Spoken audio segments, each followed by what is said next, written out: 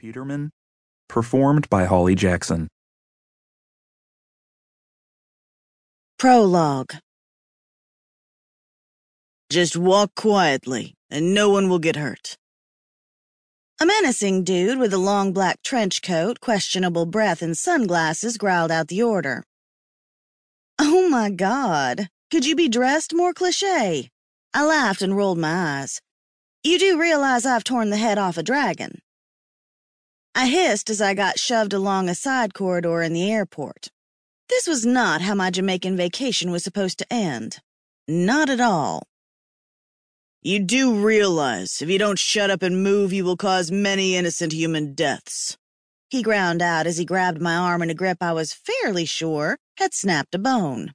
Thankfully, we were out of the main part of the airport and there were no innocent humans around. There were 2 goons on me, but there were 6 on my mate Hank. Smith, you son of a bitch. I don't care how many men you have on me. You touch her again and all of you will die violently in less than 1 minute. Hank threatened through clenched teeth.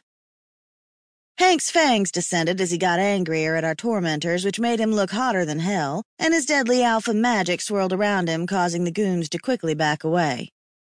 You know this douche? I turned and slammed my knee viciously into Smith's man-jewels, sending him to the floor in a blubbering heap. Nice shot, Hank said, congratulating me. I ducked a left hook from my other guard dog right before I connected the palm of my hand to his nose, jamming it up into his forehead. Thank you, I said with a smirk and a curtsy. Seriously, who are these losers? I knew they were werewolves, but I'd never had the displeasure of meeting them until now.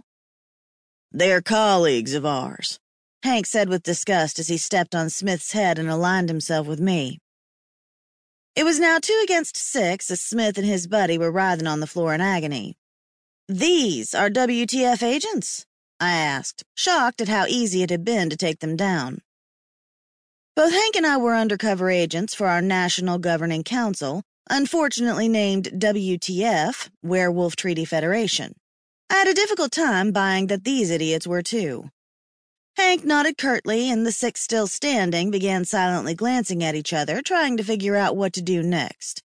Clearly, the now soprano Smith had been in charge. I'd suggest you tell us what you want, Hank said in a voice that made the hair on my neck stand on end. You have 5 seconds, or I'll let the love of my life have at your nuts. When she's done, I'll rip your heads clean off of your bodies. God, my man was sexy. Angela wants to talk to you, one stuttered as they all kept their distance from me and my castrating knee. Well, asking would have been a hell of a lot easier, I muttered with an eye roll. She's here, Hank asked. Down the hall, first door on the right, another answered. We can make our own way there, alone, Hank stated firmly.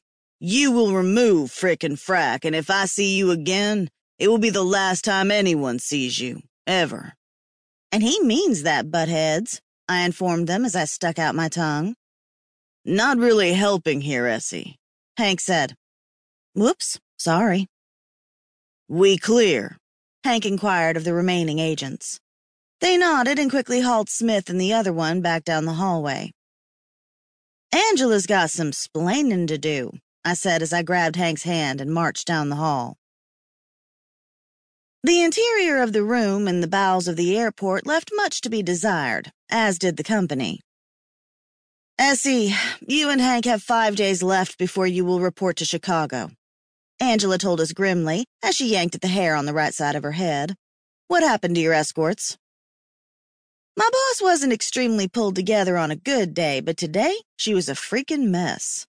She sported huge circles under her eyes, and her short-cropped hair was standing straight up on her head. Her suit was a wrinkled disaster, and if I was correct, the rusty blob on the lapel proved she'd just eaten a chili dog without a napkin.